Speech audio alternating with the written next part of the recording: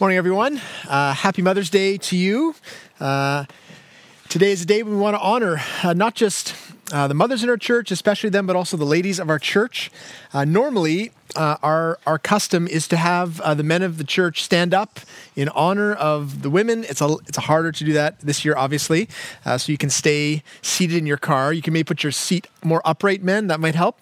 But I would love to pray for our ladies and our women, and I want to remind you of what it says in the law of God, the fifth commandment: honor your father and your mother, that your days may be long in the land that the Lord your God is giving you.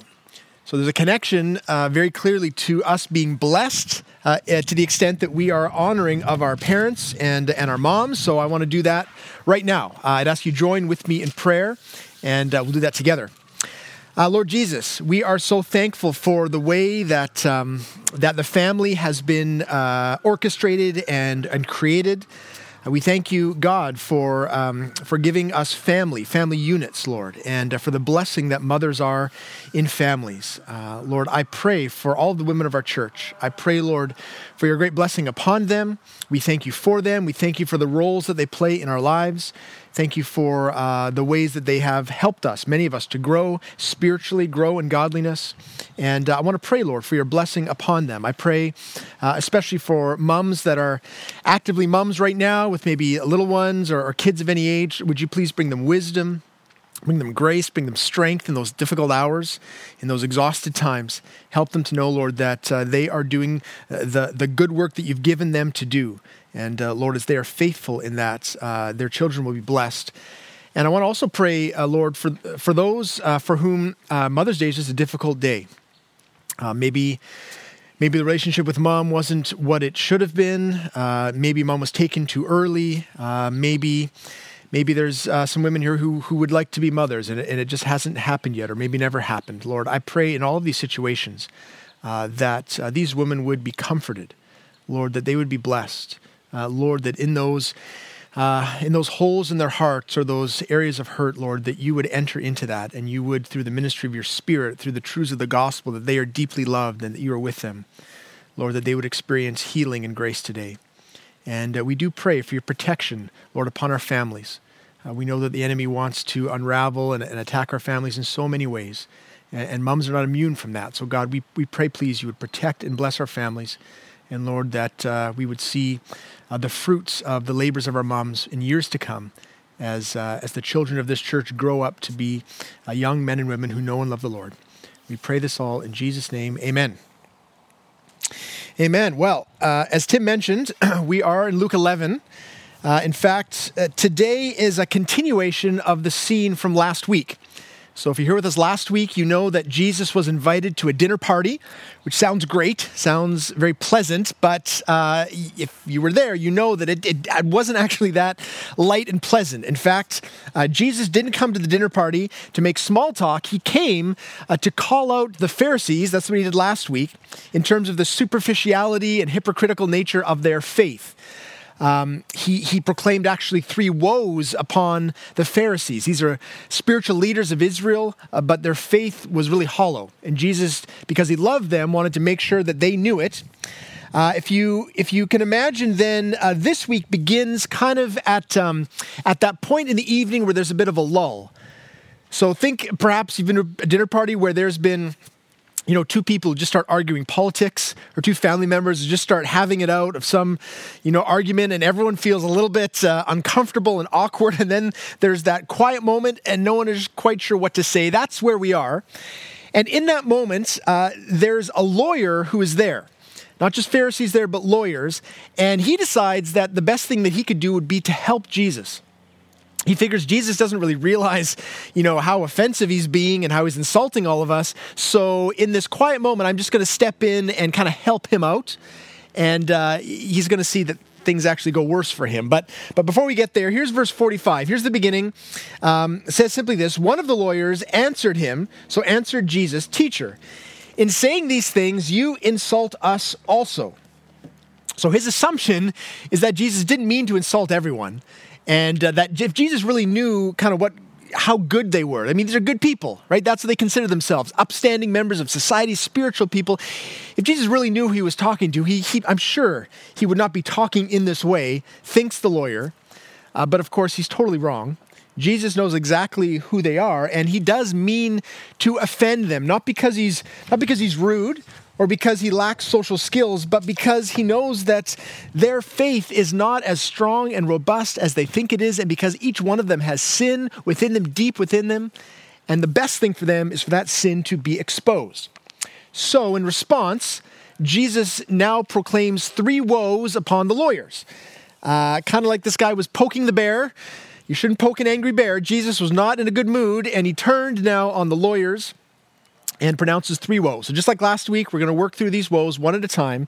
And here's the first woe that he proclaims. This is the woe of legalism. And verse 46, he says this, "Woe to you lawyers also, for you load people with burdens hard to bear, and you yourselves do not touch the burdens with one of your fingers." So that's the first woe, a woe of legalism. Now, before we go any further, it's good for us to understand what exactly he means by a lawyer. The lawyer that he's talking about is not the same as a lawyer today. He doesn't practice personal injury law or tax law. By lawyer, they mean expert in the law of God. So when he's talking to this man, you should think of him like a biblical scholar, like a seminary professor. Lawyers, the ones who were there in Israel at the time, they were the experts in the law of God, and it was their job to teach people the law of God and then help them to apply it in their lives. So, for example, the 4th commandment from the law, that's the 10 Commandments, reads this way. Here's Exodus 20, verses 8 to 10. It says, "Remember the Sabbath day and keep it holy. 6 days you shall labor and do all your work, but the 7th day is a Sabbath to the Lord your God. On it you shall not do any work." So that was the law of God, and their job was to help people understand it, help people apply it to their lives. But the thing that the lawyers did, and really the Pharisees did as well, is they wanted to make sure that people kept the law. That was their goal. They don't want people to break the law. And so what they did is they added a whole bunch of other laws, secondary laws, not exactly from God, but that were designed to protect the law and protect people from breaking it. So when it came to the Sabbath, they looked at that command and they said, the thing that we need to do is to make sure people don't do any work on the Sabbath. Because it says don't do any work, we want to make sure they don't break the law. So they came up with all these other regulations. For example, they would say, look, okay, what does work mean? Well, work means carrying anything that is heavier than a fig. That was one of the regulations they added. If it's heavier than a fig, that's work. And they went further. In fact, if you put the fig down on the table and pick it up again, you've doubled the weight of the fig. So now you're working. So one fig is okay, but more than one, not okay. They had all these kinds of regulations. Carrying something with your hands, that's work. You can't do that. But if you put it on the back of your hand, or kind of in your elbow, in your armpit, or even under your chin or in your mouth, all of that was okay. There are all these kind of regulations that they put into place. The result was the Mishnah, which was kind of like the rule book for Judaism, 6,000 additional rules that were all around the main rules and designed to help people. But really what it was like the hull of a ship with all sorts of barnacles encrusted upon it. The law of God became encrusted with all of these additional regulations that did not help. In fact, what it meant was that the people of God were weighted down by all of these additional laws. Heavier and heavier was the burden.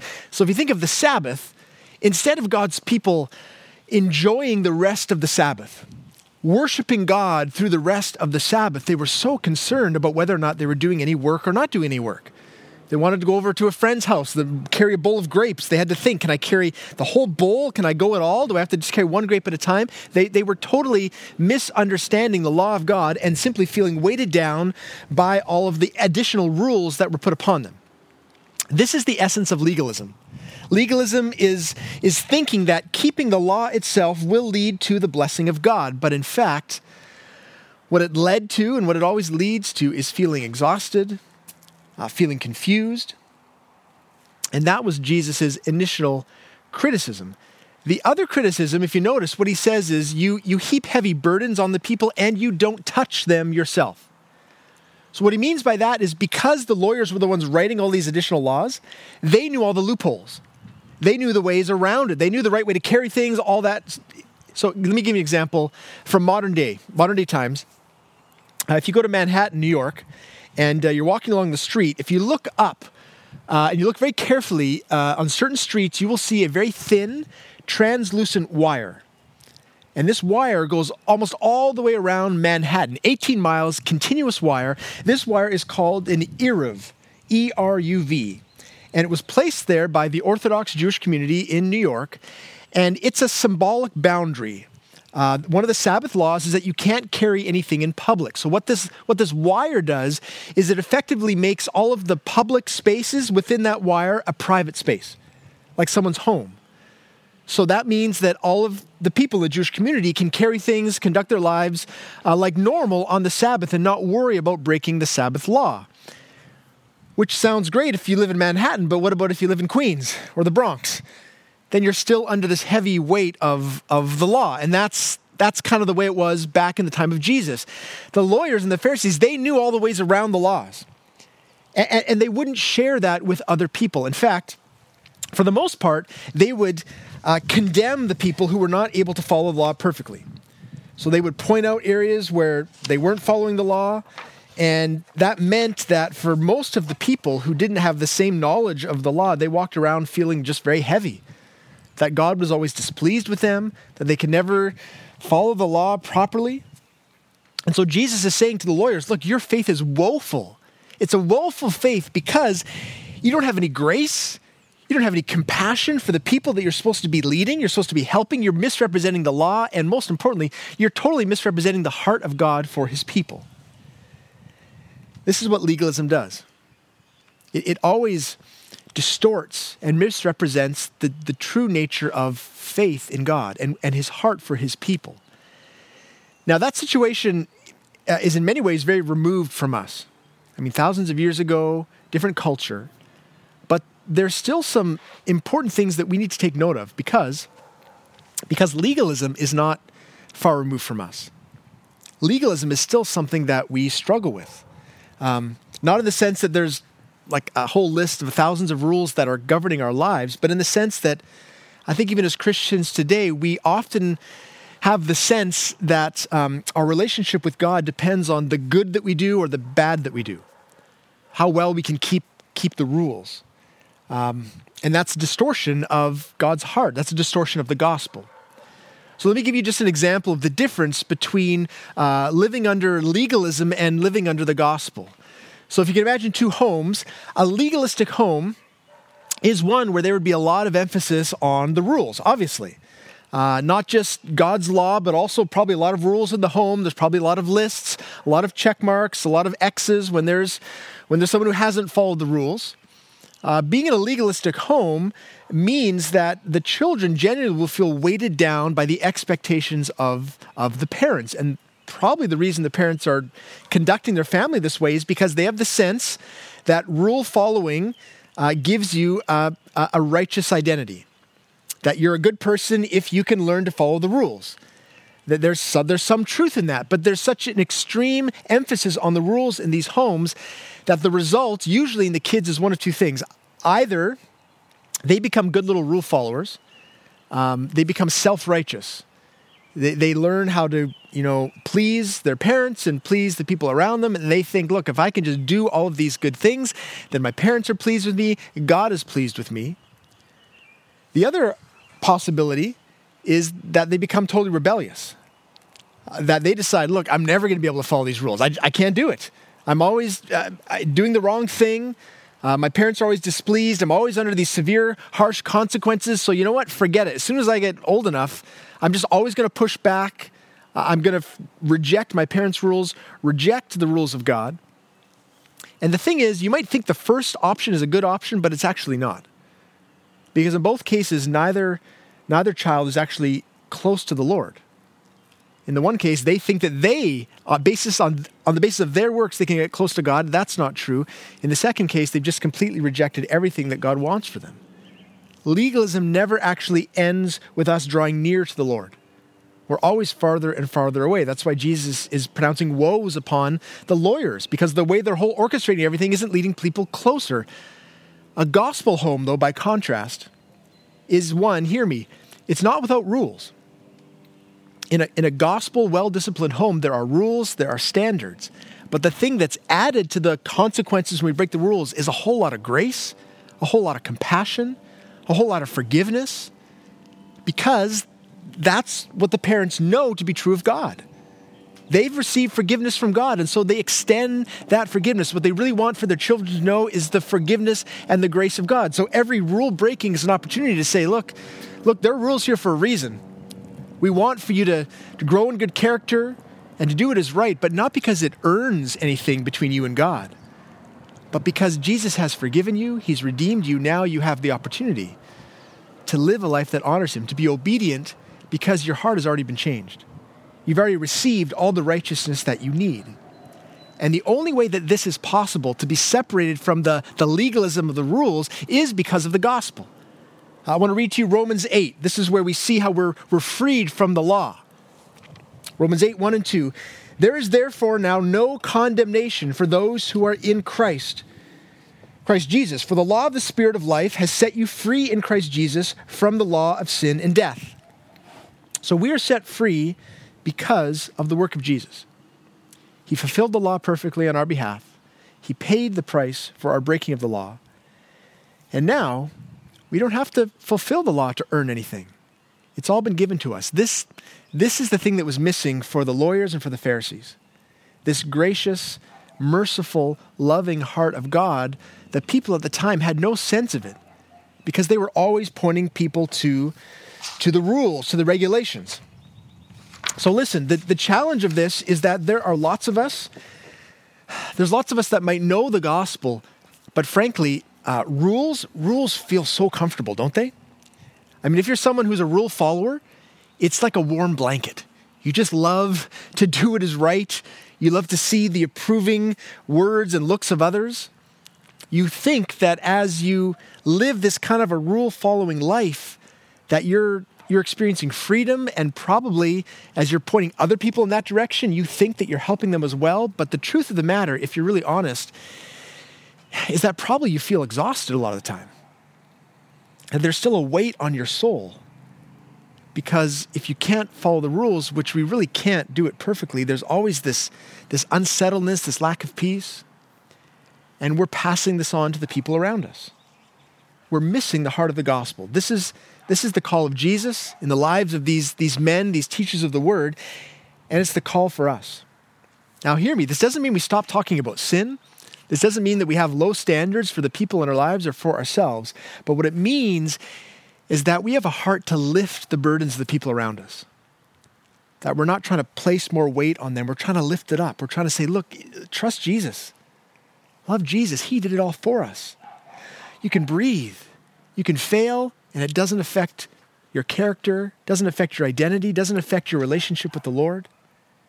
You can fail and yet trust Jesus fully and know that he still loves you. That's the opposite of legalism. And that's what Jesus is saying. Look, you lawyers, you're ruining everyone's faith. You're making it so hard for them to see God for who he truly is. So that's the first woe, the one of legalism. Secondly, the woe of rebellion. Now this woe takes Jesus a little bit longer to explain. So here's what he says. Verse 47, he says, "Woe to you, for you build the tombs of the prophets whom your fathers killed." The lawyers at the time actually were building tombs. They would build, think of it like monuments, like the Lincoln Memorial. They were building monuments to honor the prophets of the past. And they were pretty pleased with themselves. They thought, this is a good thing. We're honoring these great prophets, Ezekiel, Daniel, Isaiah. But Jesus looked at what they were doing, and he saw it totally differently. So here's how he explains it. Here's verse 48. He says, "So you are witnesses, and you consent to the deeds of your fathers, for they killed them, and you build their tombs. Therefore, also the wisdom of God said, I will send them prophets and apostles, some of whom they will kill and persecute, so that the blood of all the prophets shed from the foundation of the world may be charged against this generation. From the blood of Abel to the blood of Zechariah, who perished between the altar and the sanctuary. Yes, I tell you, it will be required of this generation." So here's what he's saying. He's saying, look, God sent prophets all through the Old Testament, and they came with the word of God, with instructions from God to his people. But the people did not receive the words from the prophets very well. In fact, for the most part, it was their reaction was rebellion, and many times it was violent rebellion. So if you think about, he says Abel to Zechariah as like the sort of first and end prophets. And if we think about some of the things that happened to those prophets, it was very violent. So for example, Abel, we know, was killed by his brother Cain, even though he was fulfilling the will of God. Elijah was hunted by the king and queen of Israel. Jeremiah was thrown into a well, left for dead. Zechariah was stoned to death for calling out sin. See, the lawyers thought to themselves, we're honoring these prophets by building these monuments, but what Jesus says is you are actually consenting to the deeds of your fathers. What he's saying is, even though you're doing this amazing thing out here, in your hearts, you're just as rebellious. So you are complicit in the murderous rebellion of your forefathers. He's saying it's really an issue of the heart. You can't just build a statue and pretend that everything is great. You need to look inside yourself. In fact, look at verse 50. Verse 50, he says this, the blood of all the prophets shed from the foundation of the world may be charged against this generation. So how is it that all of the prophets who were killed, how can this generation be responsible for all of them? Well, for a couple of reasons. Number one, the Bible says that all of the prophets, they actually pointed forward to Jesus. And it says very clearly that Jesus is the greatest of prophets. And the truth of the matter is that this generation, they were going to be responsible for the death of Jesus. And when we look at the time of the crucifixion, kind of the events leading up to the crucifixion, we actually see this spelled out very clearly. So I'm going to read to you, this is when Jesus has just finished being with Pilate. Pilate is trying to find a way to not crucify Jesus, but everyone's saying crucify him. And so here's what happens. Matthew 27, verse 24. So when Pilate saw that he was gaining nothing, but rather that a riot was beginning, he took water and washed his hands before the crowd, saying, I'm innocent of this man's blood. See to it yourselves. And all the people answered. So the people also that were standing in front of Jesus, they answered, his blood be on us and on our children. Then he released for them Barabbas, and having scourged Jesus, delivered him to be crucified. So the woe of the lawyers is that they were still filled with the murderous rebellion against the word of God. It's a murderous rebellion in their hearts that would result in the crucifixion of the greatest prophet of God. And so Jesus is saying, look, you may build monuments, but the real issue is in your heart. That rebellion has not changed. So what's in here for us? We're not building statues. We're not part of that generation. Well, here's the question I think we should be asking. Are we genuinely honoring God's word? Or do we have a heart of rebellion towards it? Because that's really what Jesus is talking about. I mean, the lawyers were saying, look at all the good things we're doing, which we tend to do. We tend to have very clear in our mind all the righteous, good, godly things that we're doing, and it's so hard for us to see the elements of rebellion in our hearts. And that's what Jesus is really focusing on. He's saying, look, the real test in terms of whether you're honoring the word of God is if you are submissive to it.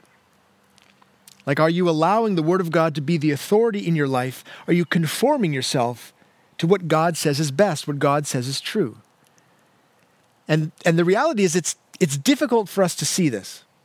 By that I mean there are areas of our life that we are very happy not to examine.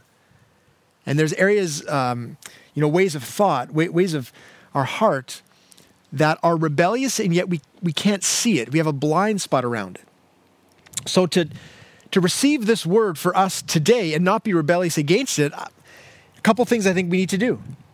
We need to be in conversation with the people in our lives to say, look, and I really want to be submissive to the word. Do you see anything in my life?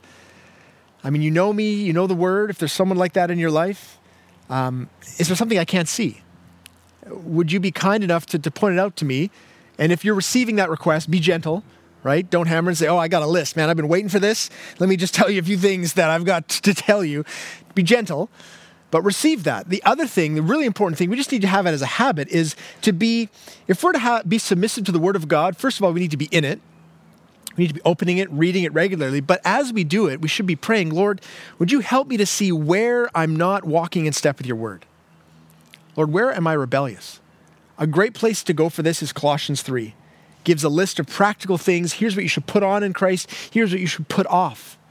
Really practical things like anger, like malice, like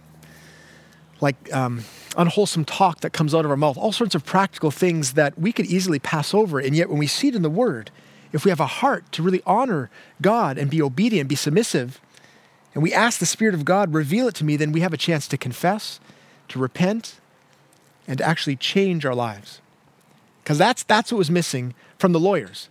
They had all this good stuff over here, but they weren't really interested in confession and to submit to God himself. That's the second woe. The third is hindering spiritual life. Hindering spiritual life. One verse, Jesus says this, "Woe to you lawyers, for you have taken away the key of knowledge. You did not enter yourselves, and you hindered those who were entering." See, the tragic ironies of the lawyers and the Pharisees is they were in the very best position to be able to help people spiritually, to be able to help people to enter the kingdom of God, and yet they actually made it harder for them. That's what Jesus is saying. You actually made it harder for people to enter. I mean, they knew the whole Old Testament. They knew everything about the teachings of the Messiah. They knew the character of God backwards and forwards, all the Psalms. They knew all of that, and yet they had taken away the key. The key was the gracious and forgiving nature of God. They had misplaced it, like they misplaced a key. Instead, in all the ways that they were leading the people, they were just heaping heavier and heavier burdens, more laws, more regulations, giving people the impression that that's who God is, and it wasn't at all. So the picture that Jesus gives is of like a grand doorway into the kingdom of heaven.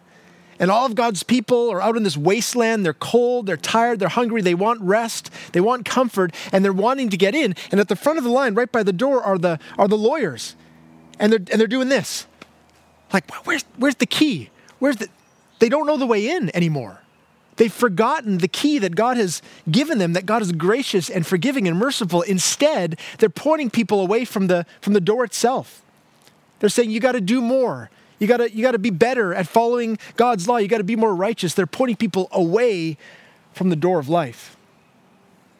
Can you see why Jesus was so angry at this dinner party? Why he was so upset? I mean, just think if you had the key of life in your hand physically, like if you had an antidote to someone who has been bitten by a poisonous snake, or you had something that would help someone and you didn't give it to them, you misplaced it, I mean, you would be prosecuted. You had life to give and you didn't give it. It's so much more grievous when we're talking about eternal life.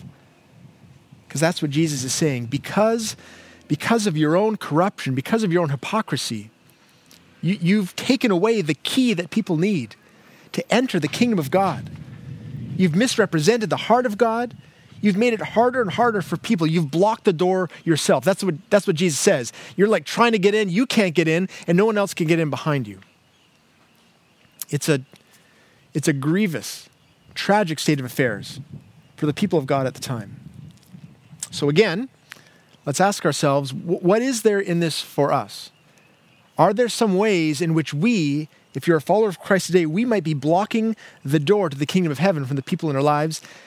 I'd say there's probably a lot of ways that we could potentially do that, but I want to highlight two ways that we could potentially block the door of spiritual life to the people around us. Here's the first way. We will block the door to spiritual life if we fail to share the gospel simply and clearly. I've done a lot of interviews with people in the church for different positions, like volunteer positions, ministry positions, and I always, usually in that interview, ask someone to share the gospel with me. So just imagine I'm someone in your life and I actually want to know, what do you believe? Why do you go to church? Like, what's up with that? And it's surprising how many people really struggle to articulate their faith. Just aren't used to it. Now, they don't believe it. They just aren't used to actually saying the words.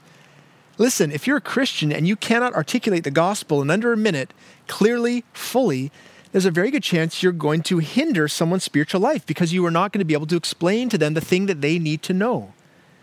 As Christians, we need to be able to have some way that we are familiar with explaining who God is, our need for him, and what he's done. So listen, Really simple, 3 words. God saved sinners. That's the gospel. Now, from that, we ask questions. Well, who is God? Well, let me tell you who God is. He's the creator. He's the sustainer. He's the one who made us. What does it mean, sinner? Well, let me explain that. Sinner is that we went against God. We rejected him. We under consequence from him because he's a just God.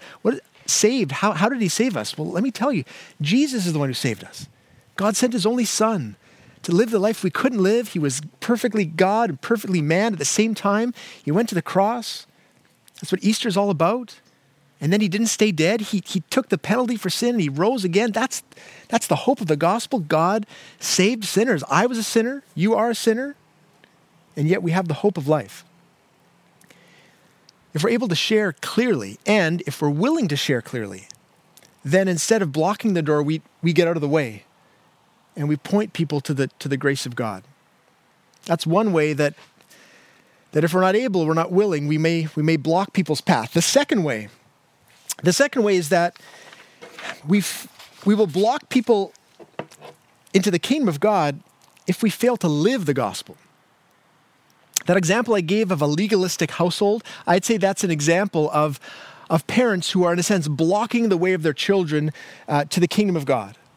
Because in that kind of a home, kids will hear about the gospel, they'll hear about Jesus, they'll hear that it's important to be a Christian, and yet what they're seeing is not a soft-hearted, gracious, compassionate heart, but usually a hard heart. Someone who's unforgiving, maybe a marriage that's very acrimonious, very difficult, and the kids will think to themselves, look, my parents are saying that this is important, but it doesn't look very good. I mean, I don't see any real heart change. It's not very appealing. Why would I want that? It's the same for Christian neighbors that are not hospitable, Christian bosses that are not generous. I mean, in any way that we aren't actually living the thing that we are saying we believe in, it makes it harder for people to really see that as compelling and wonderful and beautiful as it really is. So we have opportunities not to open the door ourselves. It's the Spirit of God that opens the door in the hearts of people to have faith, to trust in Jesus, but we have the opportunity to get out of the way and to point and say, look, what you really need is Jesus. Look what he's done in me. Look what he can do in you. All Christians should be quick to admit wrong, quick to forgive. We should reflect the love and grace of God. Otherwise, we hinder people from spiritual life. And here's our last question. How did the dinner party end? How did it end? I mean, it didn't start off that great. In the middle, it was kind of rocky. Would you be surprised to find out that at the end, it was still pretty tense? Here's our last 2 verses.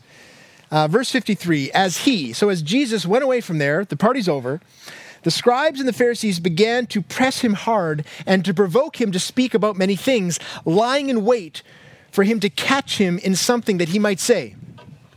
So when Jesus went away, everyone was offended. They were just waiting for the time when they can get back at Jesus. And listen, this was a hard word from Jesus to them. He confronted them. He exposed their sin. But it was a loving word from Jesus. He did it because he didn't want for them to remain lost. He wanted for them to see that they're missing.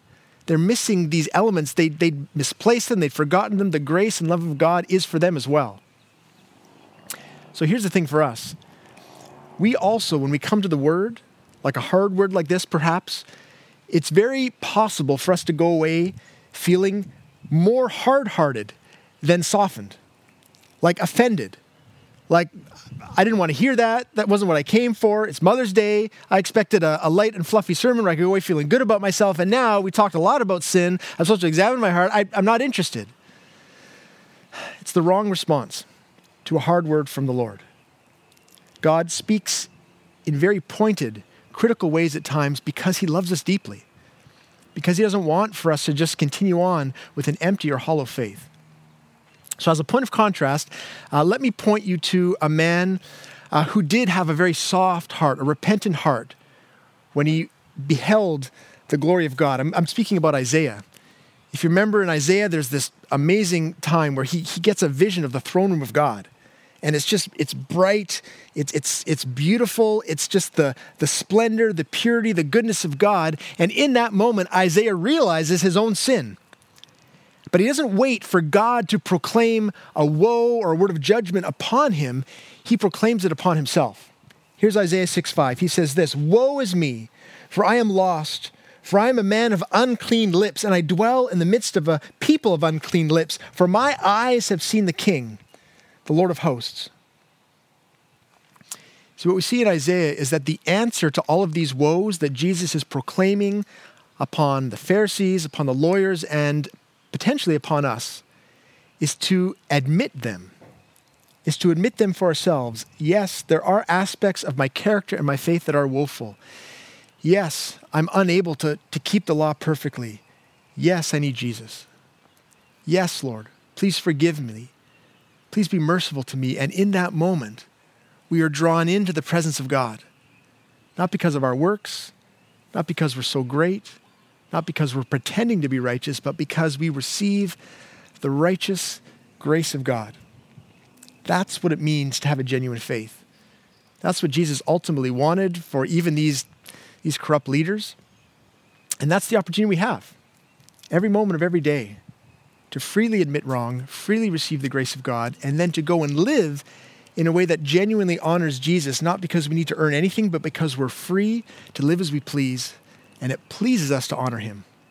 So let me pray to that end for us as we close. Lord Jesus, there are many times when you speak in very pointed ways to your people, especially for those who are in leadership positions, especially for those who are in positions of influence. Lord, I pray that this word to us would be very fruitful in our hearts.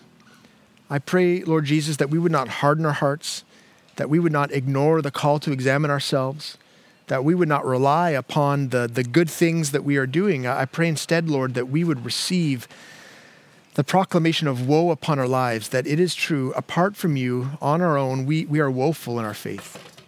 We are not worthy of your grace and your mercy. We can't fulfill the law perfectly. And Lord, I pray that would drive us to you. Help us, Lord, to truly enjoy your grace and forgiveness. And I pray from that, we would just extend that grace and forgiveness to others. Please help those of us who are in positions of influence to lift the gospel up clearly, for people to see in us the difference that you make. Hearts that are soft, hearts that are humble, hearts that are ready to forgive, ready to ask for forgiveness. And I pray in all of that, Lord Jesus, you would be magnified, you would be glorified, and that many people would find the door of life. I pray this in Jesus' name, amen.